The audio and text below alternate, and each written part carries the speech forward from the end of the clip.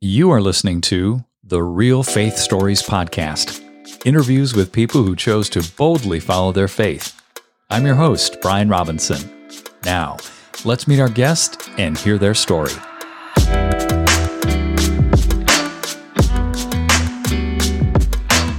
Well, Chad, welcome to Real Faith Stories. It is such an honor to have you on the program today. Thank you. I'm just delighted to be here and spend some time with you, chatting with you about my faith here. Well, I'd love to dive into that. And for those people that have not heard of you, Chad, you are well known in the Olympic world for winning a gold medal in speed skating. I'd love to hear about that. And also now you're involved and have been for years in real estate in the Houston market. But please share a bit about your backstory prior to coming to faith and about your athletic experiences. Yeah, so I had just a normal childhood. Grew up here in North Houston, and my father actually owned a roller rink here in North Houston, and learned how to walk on a pair of skates when I was 16 months old or so. Wow. And it's really all that I knew growing up. While my parents were operating their family business, we didn't have a ton of money to have a nanny or a babysitter or whatever. So the joke is that hung out at the roller rink with a pocket full of tokens, eating Frito pies and living a life that's probably much different than most kids. But what I did find out is that from the beginning, I loved to skate, and I loved to skate fast. We started skating at the rink, doing fast skates with all my friends, and then slowly we just decided we were going to start a speed skating team within the rink there, and all of us just loved to skate fast. So it went from about 6 or 8 people up to, at one point, I think we had 65 people on the team. This started with conventional roller skates, and then in 1993, we actually started racing on inline skates. We found that we could go much faster on inline skates than the conventional roller skates. But the moral of the story is I never really knew where it was going to take me. All I knew is that I absolutely loved doing it. And I think that's great wisdom for people listening, is to not worry about where it's going to take you, but worry about doing something that you absolutely love, because it's much easier to be great at something that you love than trying to figure out a way to like something that you think has a very bright light at the end of the tunnel. And so I think that's kind of the thing that really pushed me, is just the passion for my sport. Traveled growing up. We started traveling at a young age to different roller rinks across the country, and I became national champion at 8 years old. And just skated all the way up growing up. And I became world champion on inline skates.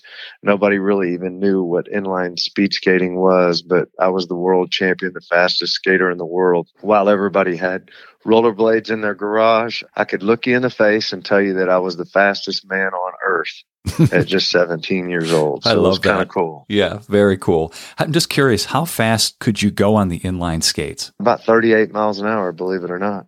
Wow. I couldn't imagine doing that on inline skates. Yeah, so it's just, it was crazy. I mean, just the evolution of the equipment that we use and how we were able to really transform a sport, to be there at the beginning of a sport when rollerblades came out, and changing from a 3-wheel skate to a 4-wheel to a 5-wheel to bigger wheels to all this stuff that's going on in order for, people to skate well over 40 miles an hour today. And just absolutely super cool. I didn't graduate from public high school. I actually had 4 sponsors that paid for me to go to private school. I would spend every other weekend overseas skating in competitions. I think I made 6 figures at 18 years old. I would come home to the sporting goods stores and see all the products that I had designed on the walls at the sporting goods stores when everybody had rollerblades. It was just a completely different world. And I was able to travel to 42 different countries during that time and just develop some really cool relationships with other athletes that I competed with that I still enjoy having today. Tell me one experience you had traveling that was totally different, totally unique. Well, I went to Moscow in 2004. and I got in a cab, and the cab driver, obviously we didn't speak the same language, and I didn't know the exchange rate, and he wanted to charge me more than what made sense to me. And I actually got kind of semi-abducted for a little while, and Russia's probably not the right place to get taken away and for somebody to get upset with you. But I ended up getting out of the car about a mile down the road, but the guy was yelling at me and not very happy with me. But I thought things were going to get pretty hairy for a little while. Right. How old were you at the time? Probably late 20s, something like that. This was just when I had started ice speed skating and kind of starting my Olympic dream with jumping on the ice and learning how to skate on ice skates rather than inline skates. Well, tell me about that transition to ice skating and how that led you to the Olympics. Yeah, so when I would tell people that I was the fastest inline speed skater in the world, nobody really even knew what I was talking about. And to be quite honest, I wanted the notoriety, I wanted the fame, I wanted the financial gain from it. I was able to really be able to provide well for myself. But like I said, I would tell people what I did, and they had no clue what I was doing. Yeah. So I decided that I was going to pack up and move to Salt Lake City, and I was going to start training at the Olympic Oval in Salt Lake City that was built for the 2002 Olympics. And I moved out there. In fact, I didn't even have a jacket at the time. I had to go and get a new wardrobe. Because you're from Houston, right? You don't need a jacket in Houston. Yeah, so going from Houston to Utah, completely different climate. Yeah. And I got out there, and this was a moment where you go from being the best at something to just another face in the crowd trying to find a way to start a new goal or start a new dream. And I went out there, and for the first 2, 3, 4 weeks, I mean, I was so frustrated. I was so discouraged, and I almost packed it up and moved back home 3 weeks after I signed my apartment contract there to see if this was real. But I looked at myself in the mirror, and there was a moment where I said, you know what? I've changed my life to come out here, and I can either really dig in and show everybody what I'm made of, or I can live with myself forever thinking, what if? And right then and there, I determined that I was going to give it all. And from that moment, looking myself in the mirror, 17 months after that, I was announced world champion in Norway at the World Championships. And there had been past Olympic greats that had been there, Bonnie Blair, Dan Jansen, all of these people that had no clue who I was. And then all of a sudden, I'm on ABC World Sports at that time, and they're crowning me world champion less than 2 years from starting a new sport and trying to live a new dream. So it just happened overnight per se, but I go back to 16 months old and spending 6 to 8 hours every day at that roller rink. You know, when you made that decision, looking at yourself in the mirror, you must have had this deep conviction that went with it. It's so hard to transition. Okay. And this is where it relates with everybody in the world. We've all got a career. We've all got a job. We all have specific roles that we have in our family, and those roles change in our life. And so transitions are very important to be able to overcome and to be able to understand what you need to do to succeed. In order to prevail, everything takes work. There's nothing that's worth anything that comes easy. And my story is just proof of that. And I'm just thankful that sports has taught me so much to not only compete at a high level while I was an athlete, but it's so valuable for me today. Well, you had a major transition in your life when you came to faith in Christ. Please share that.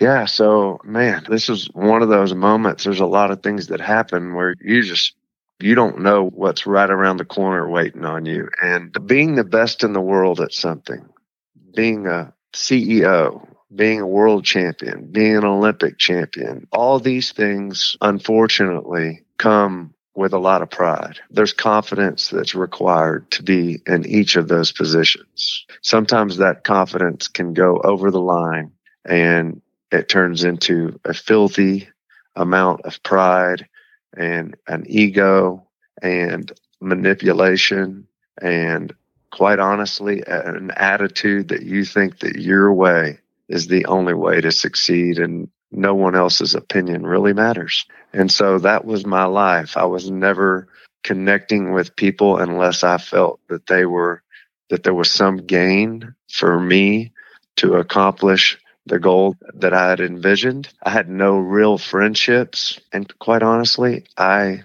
was defined by how fast I could go on a pair of skates and nothing more than that. So in 2006, I had the opportunity to be the first event for the Winter Olympics in Torino, Italy, right outside of Milan. I was the reigning world champion in the 5,000 meter. I went out there and I warmed up, and there was something different that day. This race, it's about 3 miles, usually after about halfway or in between 1 to 1.5 miles into it, you're pretty gassed. Your legs are on fire. You're just in bad shape. I warmed up that day, and I'll never forget. I just felt like I was skating in clouds. There was this strange sensation in my legs, like they were just like completely numb. Every stroke, every push was like there was no friction. There was no tension. And I was just flying around the rink in warm up. And it came time for the race. As soon as they shot the gun, it was 12.5 laps around a 400-meter track for those that have seen it before in the Olympics. And I just remember I really wasn't in a lot of pain until probably 9 laps into the race. And I just knew, I had this overwhelming sense that this race was mine. It was my day. And I went across the line at 6 minutes and 14 seconds, which was almost an Olympic record. But the conditions of the track that day were substantially slower. The ice conditions can change due to humidity, due to altitude, all that stuff. The ice can get sticky. There's just a lot of variables like there is in every sport. This track was really slow, and I went across in 6 minutes and 14 seconds. I think it was about 0.3 of a second from an Olympic record. Wow. And that Olympic record was set on the fastest ice in the world in Salt Lake City. And I just looked up at the scoreboard and I saw that I had won the first gold medal for our country. And I had 4 additional events for the Olympics. So I couldn't really give it all the attention. I wish it would have been my only event, to be honest, because then I probably would have been able to enjoy it much more. But I had to refocus on additional events every 2 or 3 days throughout that, 2-3 weeks, whatever it is. So after you win, they call you into this area. It's like, I compare it to if you've watched Forrest Gump when he's speaking and you've got everybody, just a sea of people as he's speaking, just listening to every word that he's saying as he's giving that speech. But that was the vision that I had when they called my name, Chad Hedrick, 5,000 meter gold medal, Team USA. And I stepped up to the podium. They put the gold medal around my neck. There's music. There's, a big TV screen. There's just a moment where it's my time, right? Yeah.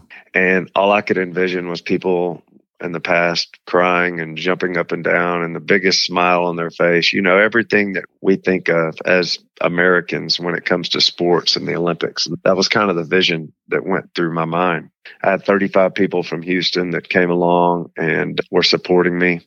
And I looked at them and I was overwhelmed with this feeling, just this feeling and this absurd thought that I've spent my whole life to do this, to accomplish this goal, to tell people that I'm the best in the world, to be famous, to be rich, to do all these things. And I got up there with that gold medal around my neck and I thought to myself, is this really all this is about? I thought it was going to feel so much better. Wow. And what I realized was that day that my soul was empty.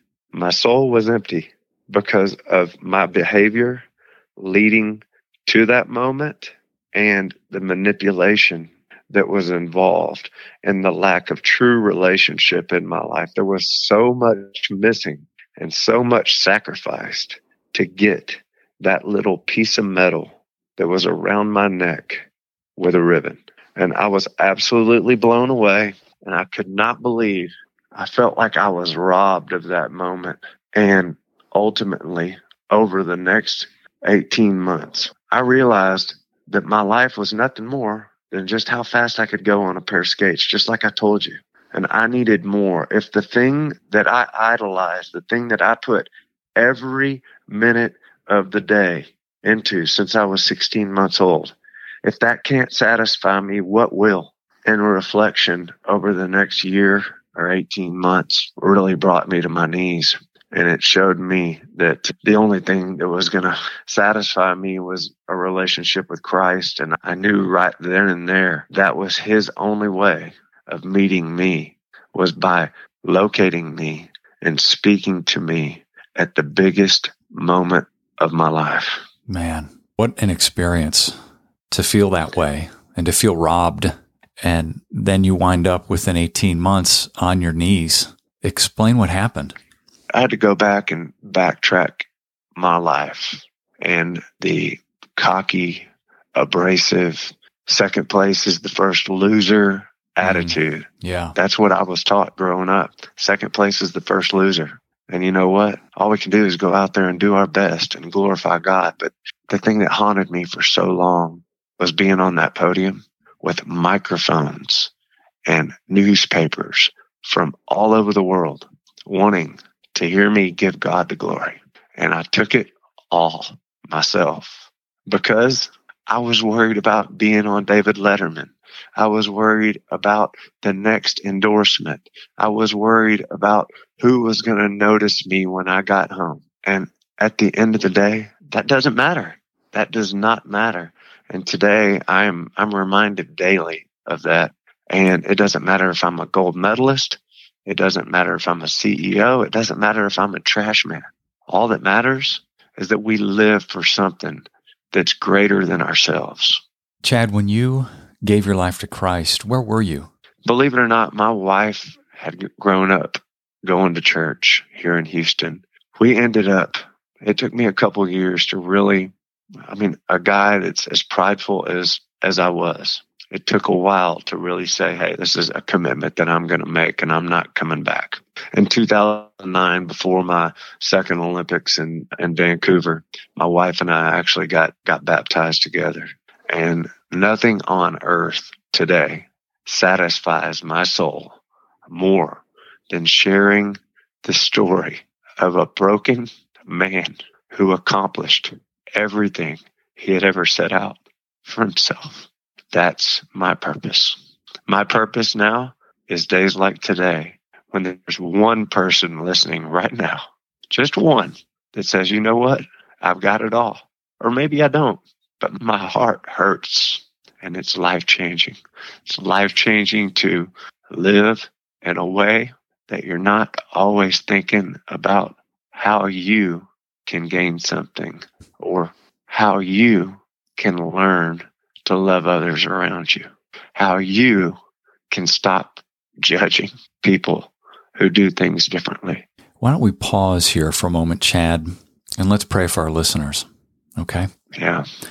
I'm going to ask you to pray for anybody that might be struggling with their faith or even considering giving their life to Christ. Would you do that real quick, please?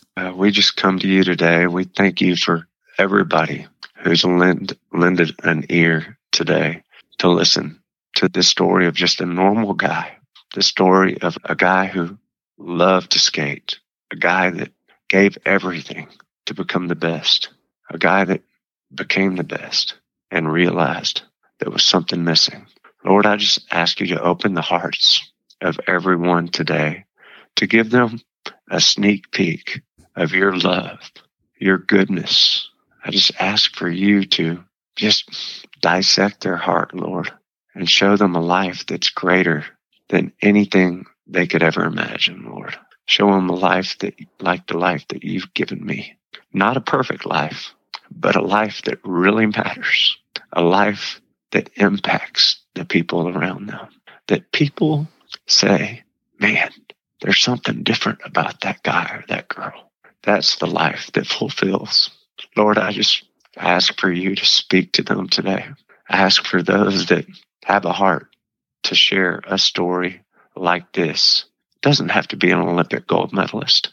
It doesn't have to be anything spectacular, Lord, but just a life that is vulnerable, a life that shows brokenness and the redemption that you've given us through your word, Lord. Lord, I know once they taste it once, they're not coming back. I just ask for you to open their eyes and their hearts. Lord, we're all broken. We're all needing something greater than ourselves. And I ask that you lay every bit of pride, every ego, every bit of selfishness, and invite each of these people into the kingdom today, Lord. It's in your name we pray. Amen. Amen. Thank you, Chad, for praying. So next couple questions here relate to what's happened since then. And you started a real estate business in Houston. When did you start that, Chad? I started the business almost 5 years ago, and my wife came up with a nifty name called the Gold to Sold Group. I love it. And from the outside, it looks as if it's a gold medal to selling homes, but really it's much deeper than that. It has a lot to do with my faith, that I'm sold on the life that God has opened for me. A life, believe it or not, I took advantage of all these relationships for a year or for years. And the occupation, the business that I have now is about thriving relationships. And so I have been transformed through my job, through relationships that I would have taken advantage of before, but now I value, I appreciate, and I nurture. And it's comical to me how this has happened. And listeners out there, when you open your life to the kingdom, you will see an incredible sense of humor from God in every step you take if you're committed. And he will open the doors. He'll open doors that you just never thought would be possible. And he'll do it in a way that's so comical and with so much meaning, and it just blows me away. Now that you're in this business, Chad, I think that you have opportunity to really minister to people and pray with them and develop the kind of relationship that you didn't have before with people. Can you share an experience that's occurred in the past 5 years that speaks to that? I want to do business with people that want to do business with me. And with that comes people that are like-minded, or the people that God puts in front of me to impact. That's my duty. That's my responsibility as a son of God now. I pray with people at kitchen tables. It's amazing. And sometimes these people, they may or may not be ready to hear it. But I can tell you this, when I walk out of that house, God is smiling. And it feels so good. It feels so good because I'm not doing this for me. I'm not doing this to boost my ego or make me look like Mr. Macho. But when you pass the glory on to somebody else, you'd be amazed how good it feels. I spoke to 75 CEOs 2 weeks ago. Leading up to that, there was this vision that God put in my head. And as leaders, as influential people, as successful people, we take all of this, all these compliments, all this idolatry, all these people wanting to get a raise by maybe saying the right thing to you or complimenting you consistently. Most people, and myself included for a long time, microphones in your face, this, that. Everybody's always wanting to hear your word. And that pumps your head up a little bit. But if we're able to, God gave me the vision. He said, you're a sponge, okay? You're a sponge. All these people are feeding you, and the water is just soaking up in this sponge, and you're just accepting it and accepting it. And you're thriving on it to build yourself up. You build your own confidence to take the glory. But what if we were to do the exact opposite, and we were able to use this platform that we have as leaders? And it doesn't matter who you are. You're a leader to somebody. Somebody is looking up to you. Somebody values you. And with that, what if we were able to squeeze that sponge and squirt that water all over everybody around us and refresh everybody who needs something greater than what they have? Yeah. And it blew me away. And I've been thinking about that. I've been thinking about being a sponge that just squeezing it daily. How do you pray over your business these days? What's been kind of your consistent prayer? Prayer for the right people to come along and to be associated with the right people who need to be impacted, the right people who have values that are in line with mine, to bring people to me that are hurting, to bring partners in that can help me build my business based on not personal gain, finances, all that, but just something that's more meaningful than a business. What's one of the greatest pieces of advice, Chad, that you've taken to heart over the years? I think in my business specifically, a lot of people want to do the work that pays the most per hour, but a lot of people want to bypass the hard work. They want to do the stuff that's the high-paying, high-wage opportunities. But in that process, they forget the dirty work that needs to be done. The dirty work, the going above and beyond for a client, if it's a $200,000 house or if it's a $5 million house, you provide the same dedication, the same sacrifice, and the same investment on relationship. And there's a famous guy in real estate. His name's Tom Ferry. And I'm all about differentiating myself versus other people. And the saying that came in the first month or so that I was in real estate, I was watching YouTube videos, and he said, if you're not unique, you're weak. And let me tell you guys, there's no way for you to be more unique in this world than acknowledging the love and the sacrifice that Christ made for you. You can see it. You can feel it. You know it. And it's a beautiful thing. The people that I respect the most in this world are people that aren't trying to impress. The people that don't try to impress are the ones that impress the most. People respect me because of my accolades in sports. But when I die, I'm hoping that the growth that I have in my walk, that comes second to the way people feel when they meet me or they interact with me. And if I can do that, that's the biggest accomplishment. As we finish up here, Chad, I'd love to have you pray for our listeners, whatever the Lord put on your heart. Just thankful for a loving God. I'm thankful that a lost, arrogant soul was saved by accomplishing the biggest thing he thought was possible. And it turned out to be just an opening to a new life. And I pray that everybody out there can be very attentive about God's presence in their life. Whether you're a believer or not right now, I pray that everybody knows how God is working in their life and acknowledge it. And if you haven't given your life to Christ, have a short conversation with him. How real this is. Give him the opportunity to show off and be present in your life, because he will come through. All he wants is for somebody to depend on him. And once you get there to that point, your life will never be the same. Yeah, I agree. We pray this in Jesus' name. Amen. Chad, thank you. Thank you for being so vulnerable and open. I really appreciate your time today. Thank you. I appreciate it. You guys have a wonderful day, okay? You bet. God bless. Hey, everyone. Thanks for listening.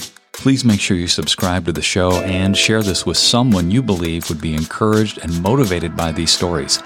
Until next time, I'm Brian Robinson, reminding you that the greatest decision you could ever make is to ask Jesus Christ to become the Lord of your life.